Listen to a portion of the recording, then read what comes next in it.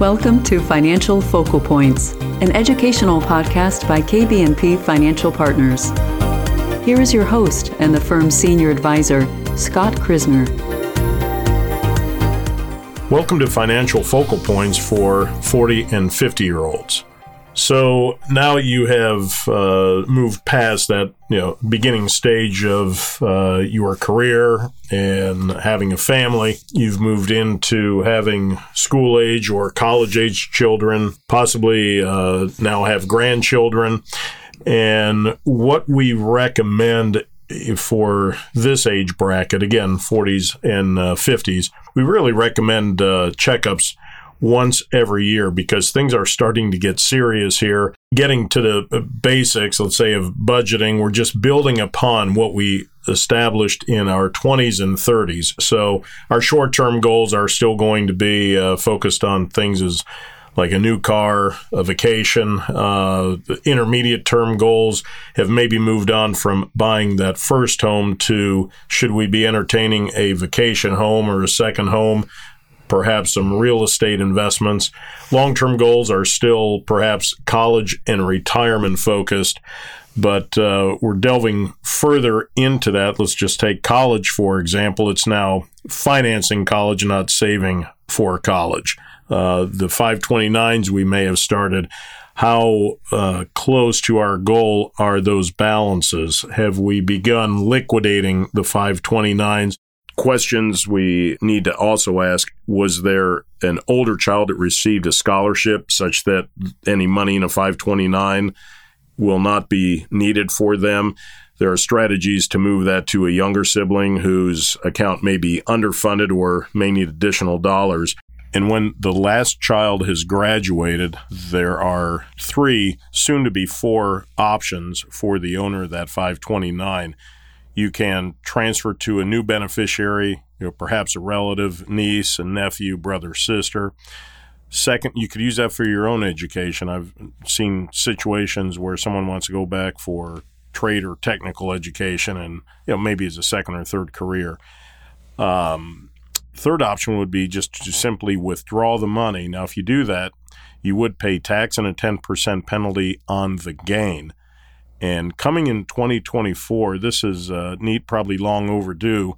There's a new provision that allows up to a lifetime total of $35,000 to be rolled over from a 529 plan to a Roth IRA established in the name of the beneficiary. When it comes to retirement, again, with the idea of a healthy checkup or check-in, are we on target for the dollar amount that is going to sustain us through our retirement years?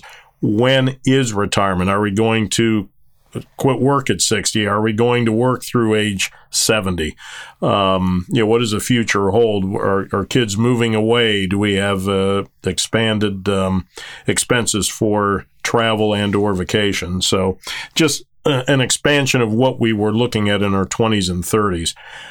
Continuing with the idea of avoiding the debt trap, buying things that we really don't need or can't afford. Have we gotten away from the good habits of building up the cash reserve? Do we need to re-examine and refocus our efforts there? Or do we have all of that taken care of? And again, now we're looking at potentially early retirement. The estate planning is now really focusing on the next generation. Do we have legal age children? Are they capable of handling any inherited dollars that they were to receive? The idea in our 20s and 30s is to perhaps have a trust that will protect assets from or for minor children and then share assets with them at different targets for maintenance and healthcare and college education and getting them started should they marry, or regardless, just as they're starting life, to give them a little head start, shall we say.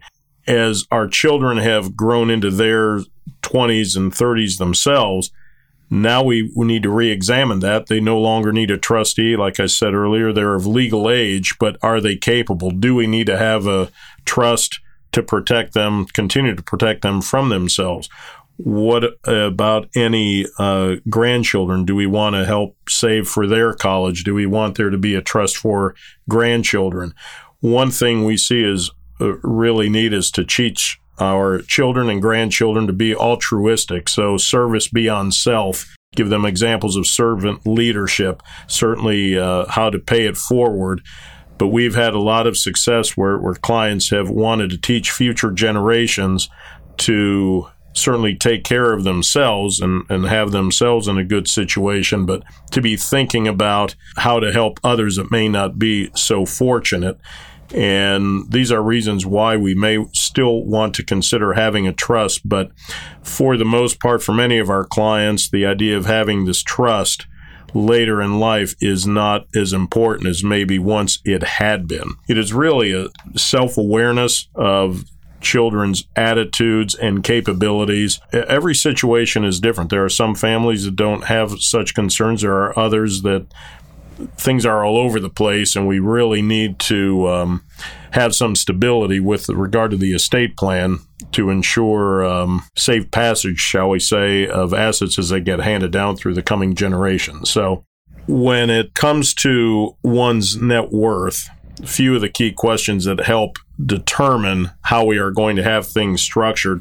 One has to think if they want to maintain all control of their assets and only let those pass at their death, or do they want to see their children enjoy it during their lifetime? So we are more inclined to gifting strategies. And then are there personal charitable inclinations? But really, it's the 40s and 50s where we could start thinking more long-term, especially late 50s, start raising our head above the road immediately in front of us and start thinking long-term kind of in a different way. One of the most critical things in this age bracket is developing habits and finding hobbies that will sustain you for the rest of your life. What we find is it is incredibly difficult, I would even argue that impossible, to completely change one's lifestyle and suddenly turn on and find happiness at retirement. What is much more sustainable and logical and healthy is to find areas of interest in your 40s and 50s that make transitioning into your retirement years, or let's say that period of time after your career has ended, so much easier. You transition nicely. We are simply at this phase looking to build upon the good habits that we hopefully started in our 20s and 30s. If not, this is kind of the last chance to get those in place and take advantage of the last few years here before we have to begin entertaining thoughts of the next phase, which is our 60s and beyond. Thank you for listening to this week's podcast. The opinions voiced in this podcast are for general information only and are not intended to provide specific advice or recommendations for any individual. To determine which strategies or investments may be suitable for you, consult the appropriate qualified professional prior to making a decision. Securities and advisory services offered through LPL Financial, a registered investment advisor, member FINRA SIPC. Please remember to follow and subscribe to this podcast to receive our new content when it's released. If you would like to speak with any of our financial advisors, please give us a call at 937-390-8750 or look us up on the web at yourfinancialteam.com.